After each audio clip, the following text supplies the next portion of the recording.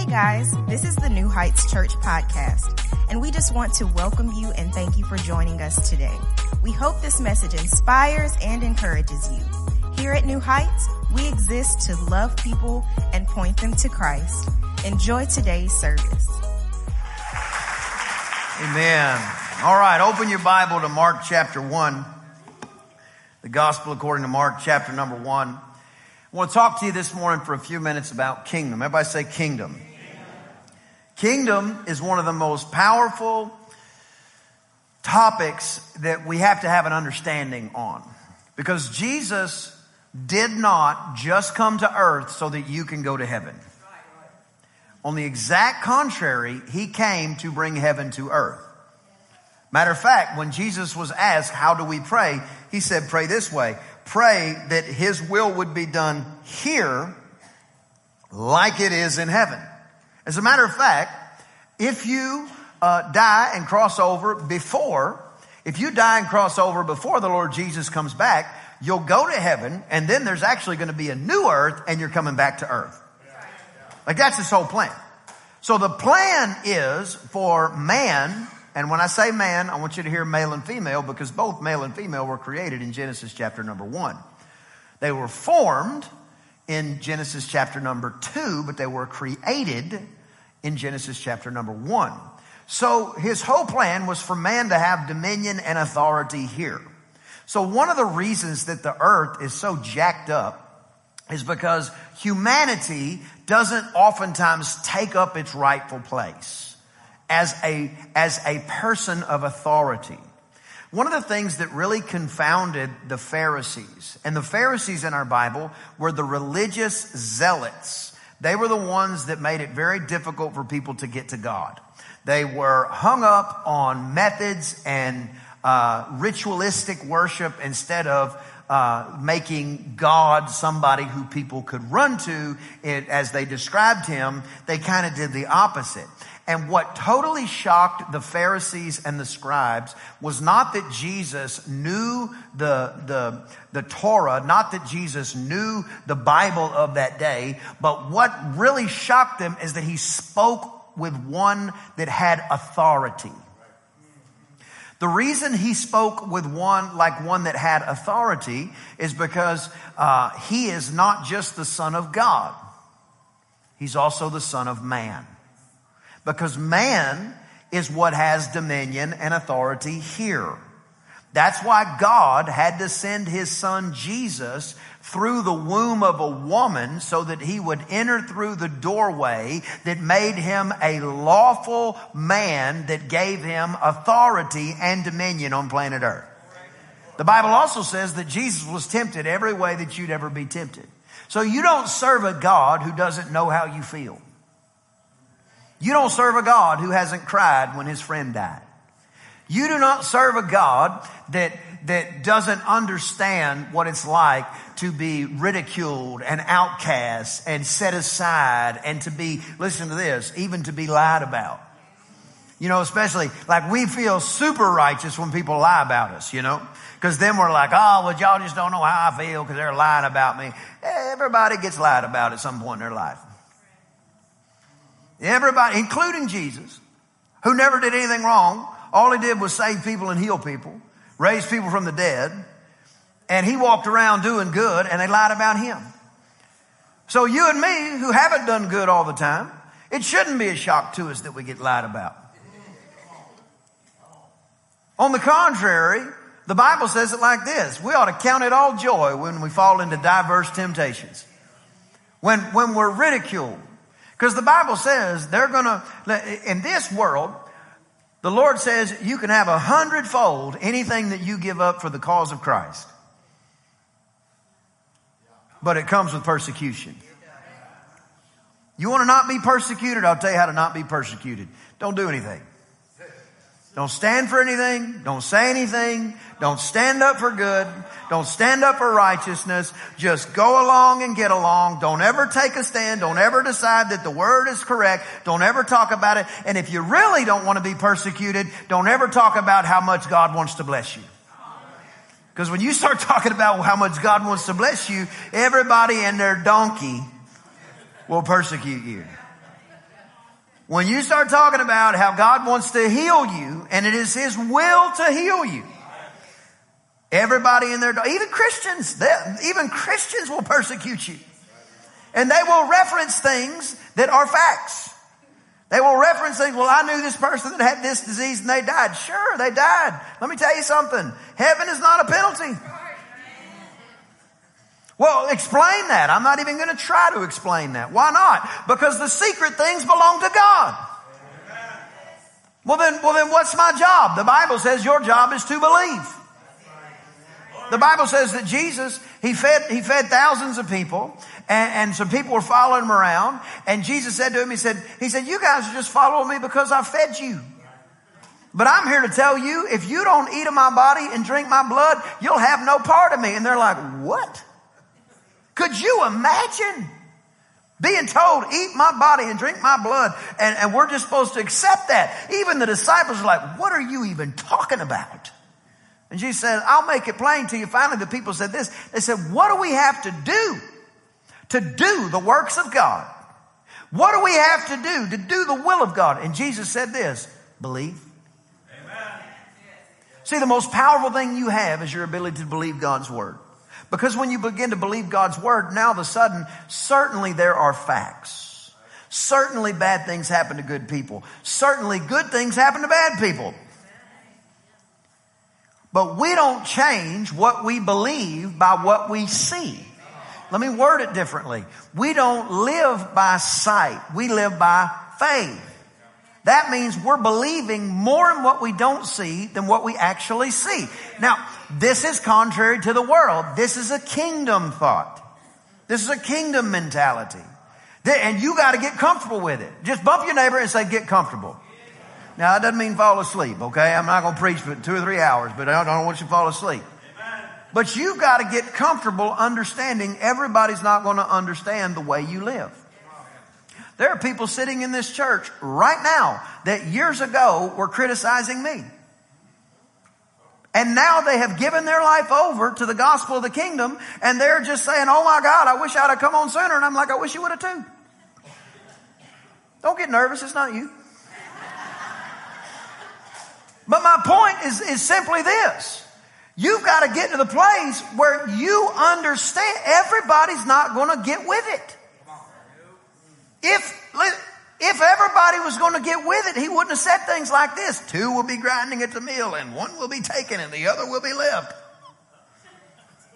2 will be asleep in the bed, and 1 will be taken, and 1 will be left. Which one is it? This is the concept of the kingdom that you have to digest it. You have to decide, I understand this is not going to make sense to everybody. And it's very difficult. It's very difficult to make it make sense or help it make sense in the short conversations you have with most of the people you know. Because generally speaking, the conversations you're going to have with the people you know are going to be shallow and they're going to be short. That's not necessarily a negative thing, but this takes time and even years to begin to understand the depths of the revelation. That does not mean that you don't walk in the revelation you know. It's just you understand He's taking you from glory to glory. You should know more today than you knew last year. You should be, that's one of the, I thank God for the churches that I come from. Because when I grew up, man, I was taught the Word of God, and our house, it was congruent with that. I didn't go to church and they say one thing and then come home and we act a different way. My parents didn't do that. If your parents did, I'm sorry, but that's not how you should raise your kids. There should be congruence with the Word of God and the house of God and how your family functions and believes. The churches that I grew up in, when I say churches, I mean, when I lived in this town, I went to this church. When I moved to this town, I went to this church. When I moved to this town, I went to this church. They were Bible churches. They taught the Word of God. And I remember Crystal and I, when we first got married, we moved down in the Houston area. We went to a church and the average age was probably 60, 65 years old. And then here's these 2 22-year-old just married kids. And I remember going in, and when I say there was no young people, I mean we were the young people, and they were like proud of us. You know what I'm talking about? we had more moms and surrogate moms and dads and surrogate grandmas and grandpas than you can shake a stick at. And I remember one time we were walking in and we were just talking. We said, man, it'd be nice if there was some young people here. And I thought, that's true. It would be nice if there was some young people here. And we did our best to invite people. But as soon as I finished saying that, I said, but we're going to be in the house of God, whether it's just us, if it's a bunch of old people, young people, man, I don't care. We're going to be in the house of God. Because when the Word of God is taught, I want to know what the Word of God says so I can apply the Word of God. We went to that church. And we were there for, I don't know, a couple of years before we moved out of that area. And I remember after the first year, the pastor, he called me and said, can I talk to you for a minute? I said, yeah. He said, how old are you? I said, 22. He said, how long you been out of college? I said, I don't know, 8 months, something like that. He said, did you know you're already top 10% giver in the church? I said, no, but I'm shooting for number 1. He said this to me. He said, you're probably the richest man I've ever met. I said, well, tell my bank account. He said, I'm telling you. He said, I can see things and this is the way it is. And for Crystal and me, we sat there and just digesting the Word. Just give us the Word of God. Just tell me the Bible. They said, would you be a prayer partner? I said, yeah, I'll be a prayer partner. So we were prayer partners. The only problem was I was answering half the altar calls. So I was a prayer partner that I would be praying, answering the altar call, and then I'd stand up and pray for people. Why? Because I want the Word of God. I didn't want pride to be a stumbling block that would stop me. I didn't want the Lord thinking, I think I have it all figured out. I've never prayed, God, give me 10,000 people to preach to. You know what I have prayed? God, when there's 10,000 people, make sure I have something good to say. Because I know what the future holds in certain areas. And I'm not interested in crowds for crowd's sake. I'm interested in the gospel of this kingdom getting out so that your life can change. What motivates me is your life changing. What motivates me is your family serving God with vigor. What motivates me is when somebody says, here's the report, and before I can try to encourage them, they say, but we don't believe that, Pastor. We're believing this in the name of Jesus. That's what motivates me. So when you get in the kingdom, you have to just go ahead and this is not in my notes. I don't know who's been praying. Some of y'all been praying. But you got to go ahead and get comfortable with the concept that everybody's not going to understand you. Now, when they want to, like Nicodemus, who came to Jesus at night and said, bro, you got to explain this to me. I don't understand anything that you're saying. And Jesus said, how about this nugget? You can't go to heaven unless you're born again. This had never been said before. Never. Nowadays, we understand born again as being saved, giving your life to Jesus, the new birth. Old things pass away, all things become new. Those are all revelations that are in context with the rest of the Bible. Then Nicodemus had never heard this, and he says, do I have to go back in my mom's stomach? What are you even talking about? And Jesus said this, if you're not born again, you can't understand the kingdom. You're not born again, you can't see the kingdom. Do you remember when Saul, that's the guy who wrote half of the New Testament, we know him as Paul, but before that his name was Saul? The Bible says that he murdered Christians. He stood by while some of our Christian brothers and sisters were martyred. He would throw them in jail. He would ridicule them. And one of the things that happened when he had an encounter with Jesus is he could no longer see the world. And the Bible says that a man came and laid hands on him and scales fell off his eyes. See, what happens is when you're talking to people that you know and even those that you love, you have to understand spiritually the scales have to come off. And you can't do that. You can lead them in that direction, but it's a very significant challenge in a 5-minute conversation over a Subway sandwich at the lunch hour. So you just leave a seed. But you can't get frustrated at somebody that doesn't believe exactly how you believe based off of a 5-minute conversation. Because you're not sitting here based off a 5-minute conversation. I've already been speaking for more than 5 minutes. So what happens is you got to get comfortable understanding in the kingdom you're going to be misunderstood. My kids, some of the things we do when we're out of town, especially in airports, is we'll pick an accent. and we speak in that accent the whole day. Helps pass the time at the airport. I have kids that are good at accents, and I have kids that are terrible at accents. And their father's pretty bad at them too, just so you know. But we'll walk in and say, okay, we're Australian today. And so we'll walk through and, we'll go to the Starbucks and they're like, good day, mate. Of course, Walker Lee, he's like, didgeridoo, put another shrimp on the barbie. And it's a trip. How many have ever heard somebody speak with a different accent? Sounded weird, didn't it?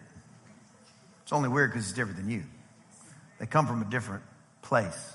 Let's say a different kingdom. The way you speak about the kingdom of God sounds like an unusual thing to somebody who can't see it. But the minute they get born again and the scales fall off, they'll find themselves at New Heights Church at the early service. Come on. Pulling on the preacher, talking about, give me some more of that Bible. Oh my God, feed me some of that Bible. I'll say this, and I say this in all honesty, and I don't say this to talk about me, I just say this because I know my stories. I love the Bible. If the Bible is not something you're in love with, you don't know, I hate to even call it, but you don't know it well enough. Because the Bible is what unlocks you. It's where you find out your real potential. It's where you find out who you are. It's where you find out what you're capable of. It's where you find out what you can stand on. The Bible is like a contract. I don't know about you, but I've done enough contracts to be bitten by contracts and to benefit from contracts. Because after it's all said and done, it doesn't matter how much you like the other person or the other company. Once that contract is signed, that's what you're going to live by. And if you don't know what's in it, if you don't know what's written in that contract, you might be missing out on some benefits. The Bible is your contract that you can wave in the devil's face whenever he says something to you. The Bible is the written contract signed in blood that has set you free and established who you are. But the devil is a liar, and he is the father of lies. So what happens is he will lie to you and tell you parts of the contract are void. He'll lie to you and say parts of the contract don't apply. He'll even lie to you and say that part's not true. But the reality is the word of God never changes, number one, and never returns void. So whenever you're going through the valley of the shadow of death, you can wave the contract and say, listen here, I may be going through the valley of the shadow of death, but I'm not afraid because he's with me even in the valley of the shadow of death. You're walking with a contract. You got to change how you think. And in changing how you think, you decide everybody's not going to get me, and I'm okay with that. You bring people to your house, it's your house. It's time to pray over the food. You pray over the food how you want to pray over the food. You keep taking your kids to places where there's nothing but a pit of sin going on. Don't be shocked that they think sin is normal. Are you saying you don't sin? I'm saying Crystal doesn't sin. Praise the Lord. But what happens is you begin to just get it. I'm going to look up. I'll say this. I'm not talking to you. I'm talking to everybody that's online. Here's the deal. Every one of us is a little bit hard-headed. And we got to get it through our thick skull. Come on, somebody. Everybody's not going to get it. It took you a while to get to this point.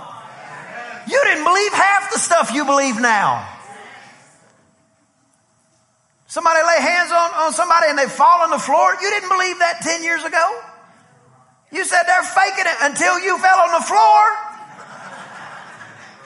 Oh, you didn't believe in speaking in tongues till the Holy Spirit got a hold of you and you couldn't speak English anymore.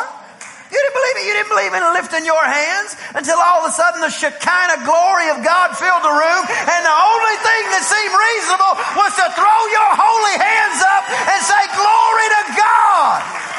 You didn't believe any of that stuff. So we got to understand everybody's not just going to be with it immediately. I'm going to tell you what they need, okay? I'm going to give you 3 different examples super quick. I'll tell you what they need. They need an encounter with God. I told a little bit of my story, but I grew up in church. I grew up knowing Jesus. I don't have a memory of not knowing Jesus. I don't have a memory of not hearing his voice. I don't have a memory of that. And the reason I don't have a memory of that is because that's the home I was brought up in. He was not a side item. I would walk in the house and my mom would be playing the piano. Great is thy faithfulness, O God, my Father. There is no shadow of turning with thee. Those hymns reverberate in my soul. I would walk in and my dad would be sitting there playing the guitar. Holy, holy, holy Lord, God of power and might, heaven and earth are filled with your glory. All the time. We'd be cooking dinner. Come on, somebody, nice home cooked meal. Come on, hamburger helper, come on. Hey, we cook it at home. When you had 3 hungry boys, it was not a 1-box night. You know what I'm talking about? It was always multi-boxes. I grew up in church. I grew up believing God. I grew up, that's not to say that I didn't have some wild moments. It's just to say that I grew up believing God. But here was the scenario. Even in that environment, I still had to choose to give him my life. I still had to be born again. I still had to give him my all. I remember several times either committing my life or recommitting my life to him, where he would make himself known to me.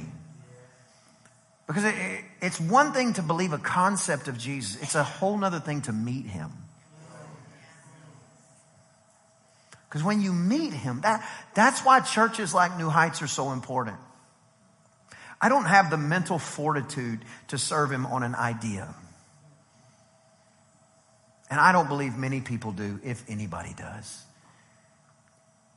I need him. I need him. I need him. I don't just want him. I need him. I'm aware of how much I need him. I'm aware that I need him to help me make decisions. I'm aware that I need him to help me lead the church. I'm aware that I need him to help me lead my family. I'm aware that I need him to help me lead in business. I'm aware that I need him. I'm aware that I am absolutely void of everything without him, but with him I have everything. So the concept of serving God, I don't want to say it's always easy, but it's a lot easier to get your mind around when you have met him. You know, have you ever seen I'll give you an example. In Venezuela, they have a very challenging political time right now. And on the news, it's heartbreaking to see it, and it's heartbreaking to see all the different things going on. But we have some friends from Venezuela. It's a completely different thing when you know somebody that's in that situation. See, it's one thing to hear about Jesus. It's one thing to read about Jesus. It's a whole nother thing to encounter him. Because when you encounter him, now all of a sudden, you can still choose to not serve him, but it's very difficult to deny him. If he's just a name on a paper, you can say, oh, well, maybe, maybe not. But here's just one testimony we had. Our son was blind physically. The little boy we prayed with just a minute ago, we spoke to just a minute ago.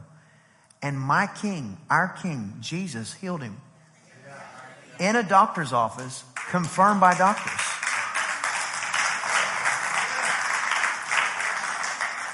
I'll never leave him.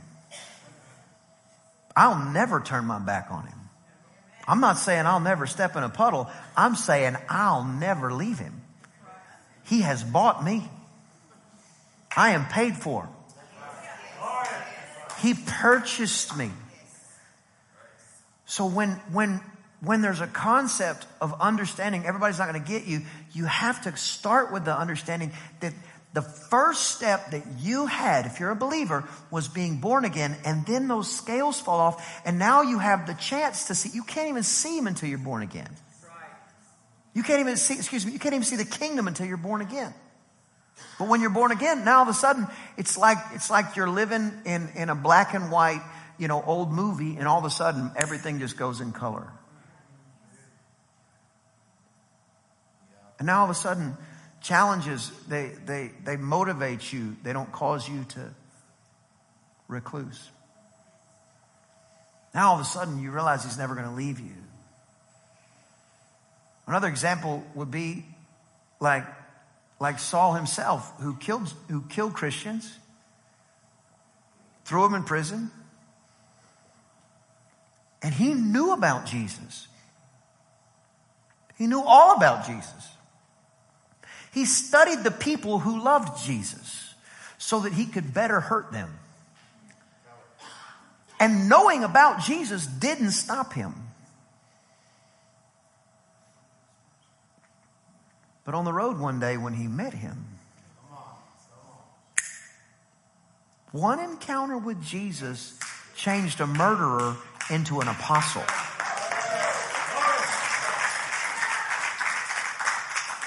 "13 books of the Bible," according to most historians he wrote. Listen to this. Most of them from prison. The places he was putting Christians. One encounter. And everything changed. One encounter. I remember I was in Beaumont, Texas. I was somewhere 19 years old or so. And I had an encounter with God that set my compass.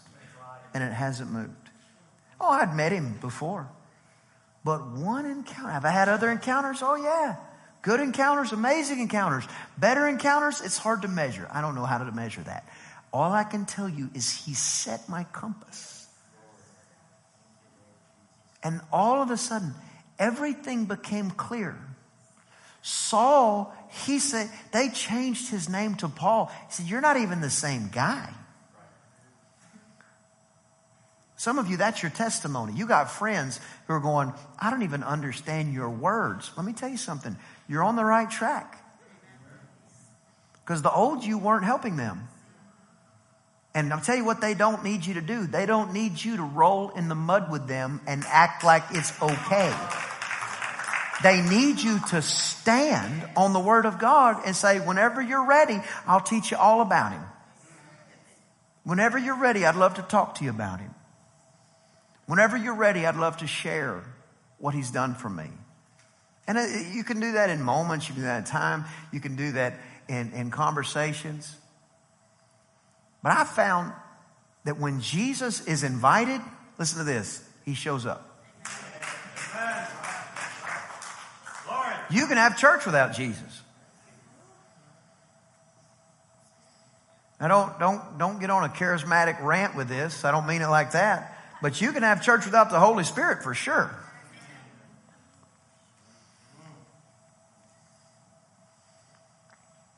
What people need is an encounter with God.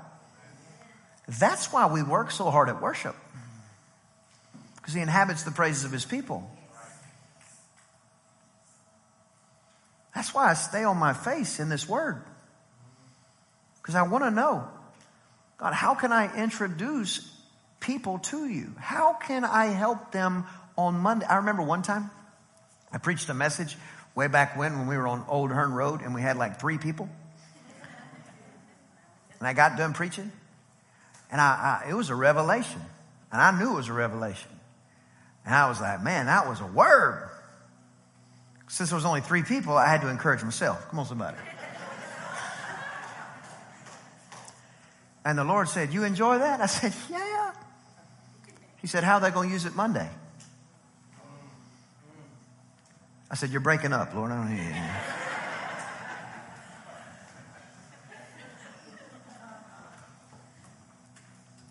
Because babies don't eat steak, even though you like steak. If they don't know Him, you got to dispense some milk. Come on, somebody. You got, babies are real finicky. You got to have it the right temperature. You got to do everything right with a baby. You get a little older, you can handle yourself. You can go open the Bible, you can eat it yourself. When you're a baby, you got to be real gentle.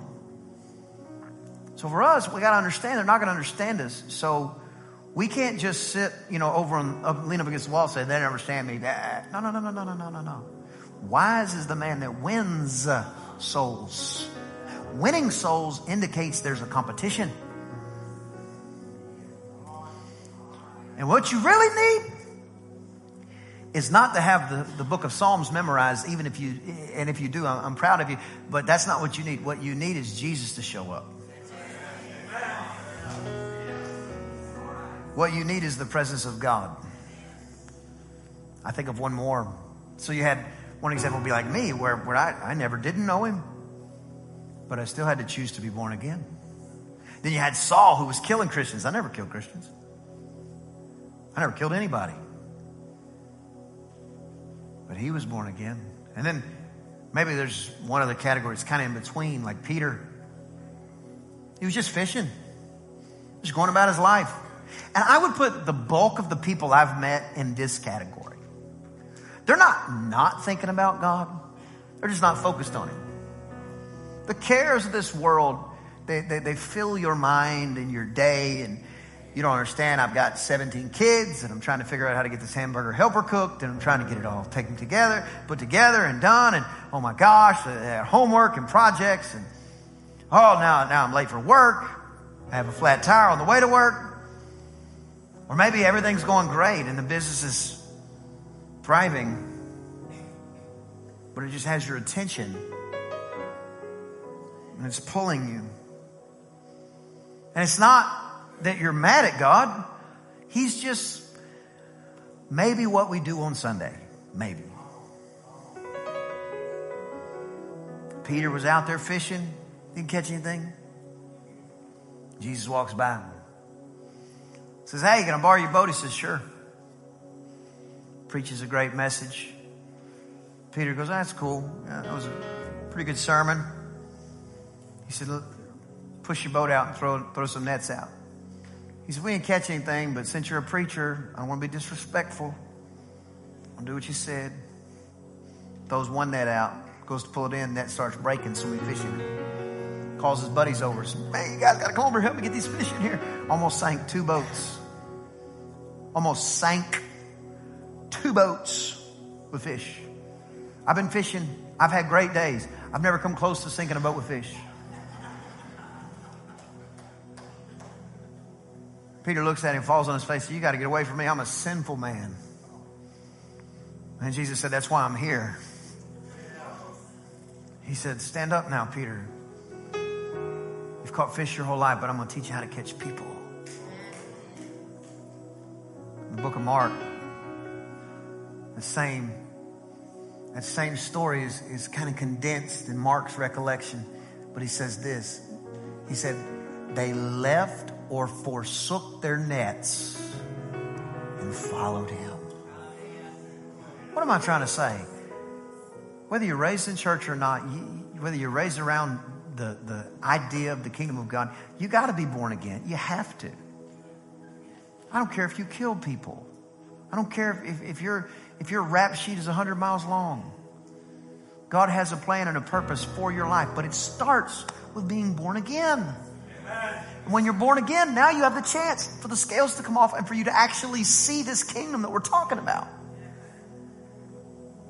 Or maybe you're more like Peter, where you're like, well, I was really never against God. I just wasn't really concerned about God. He was like more of an idea. But then Peter met the man, and ideas went out the window. Now it's not an ideology. Now it's a relationship. And he said that the Bible says that they forsook their nets. It's interesting. Nothing's in the Bible by accident. He said he forsook their nets. Nets do something real well. They trap you. Because when you give your life to Him, you're going to have to let go and forsake some things that have trapped you. Some of it's thought processes. Some of it's time. Some of it's an idea you've chased for too long. You need to stop it, and you need to move in the things that you already know you should be doing. But it's going to take you forsaking some things to actually follow Him at the level that He wants you to follow Him. You can't You can't fulfill everything in the kingdom that God has for you to fulfill dragging all the nets of your life around. Because the nets that you used to drag around were not built for catching people. And He wants you fishing for people. So you set aside, listen to this, every weight. A net is not a sin. A net is just a net. But what happens is you set aside every weight that has been holding you back and you forsake the nets. You can run a lot faster. So in the kingdom, it doesn't matter if you're like me and you say, man, I grew up in it. You still got to make the decision to be born again. It doesn't matter if you're like Peter and you never really gave it much thought. It doesn't matter if you're like Saul and you were totally against it. You still got to be born again. And being born again starts with an encounter with Jesus. But here's the beauty of it. You have to be born again the way you were born. Amen. You're born alone.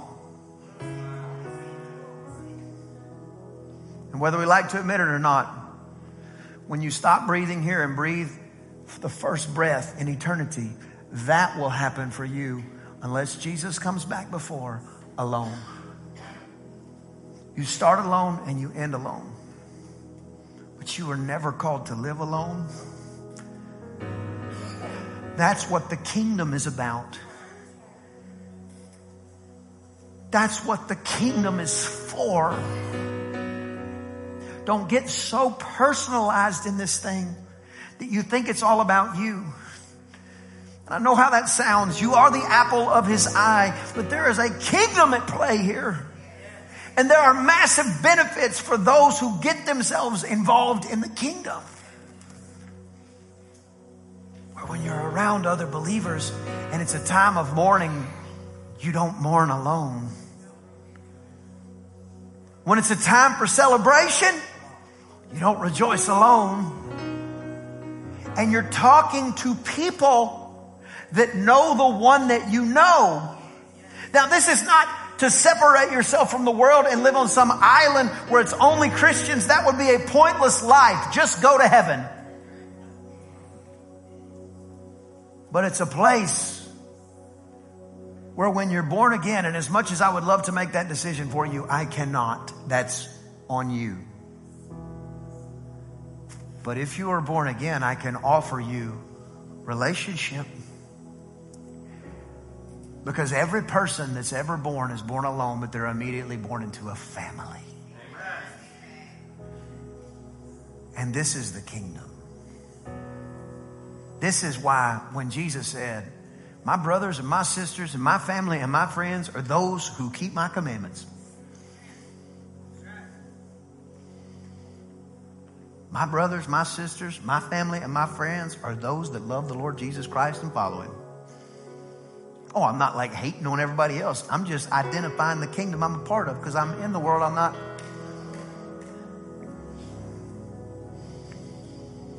So when you make the decision to be born again, you got to do it alone. But that's the last time that you have to be alone. Now you've got the whole kingdom. Next week at our church is Super Sunday. We call it Super Life Group Sunday. Because right here we connect two different ways. This is how we help you connect with the kingdom. We connect through our First Touch team. That's how we serve. There's always great opportunities here to serve. If you've never served the house of God, you're missing out. And the second way is life groups. Why? Because you're not supposed to do it alone. The first thing Jesus built on the planet was a life group. He said, give me these 12 guys and let me pour into them. So that in a moment when Peter needed to be reminded who he was, Jesus could tell him. So that in a moment when Jesus said, well, I need some people to go here, and go here, all of a sudden we could divide and conquer. When it came time to mourn, when Lazarus died, they cried together. When it came time to rejoice, they rejoiced together. When it came time to do beautiful work, they fed the hungry together. When they went to church together. Because you got to make the decision alone. But that's where the alone, see, the devil wants to keep you alone. Because the Bible says if two will touch and agree, it says one will put 1,000 to flight. Two will put 10,000 to flight. So next week, I want you to make sure and be here and get yourself involved with a life group. You say, I'm busy. Everybody's doggone busy. You got to drop your nets. Because some things are important enough to rearrange your schedule. Some things are important enough to rearrange your priorities. So that when you give your life to Him, it's not a parachute hoping you will get to heaven. It is a literal exchange. Jesus, you gave me your life. My life is now gone, and I give you everything I have. Because the kingdom understands we're in the world, but we're not of the world. Bow your head, please. I hope you enjoyed the podcast today. If you did, there are a couple of things that I'd love for you to do. Number 1, subscribe to our show. That way, the most recent episodes will always be in your feed waiting for you, ready when you are. And secondly, follow us on social media. That is the best way to stay up to date on everything happening at New Heights.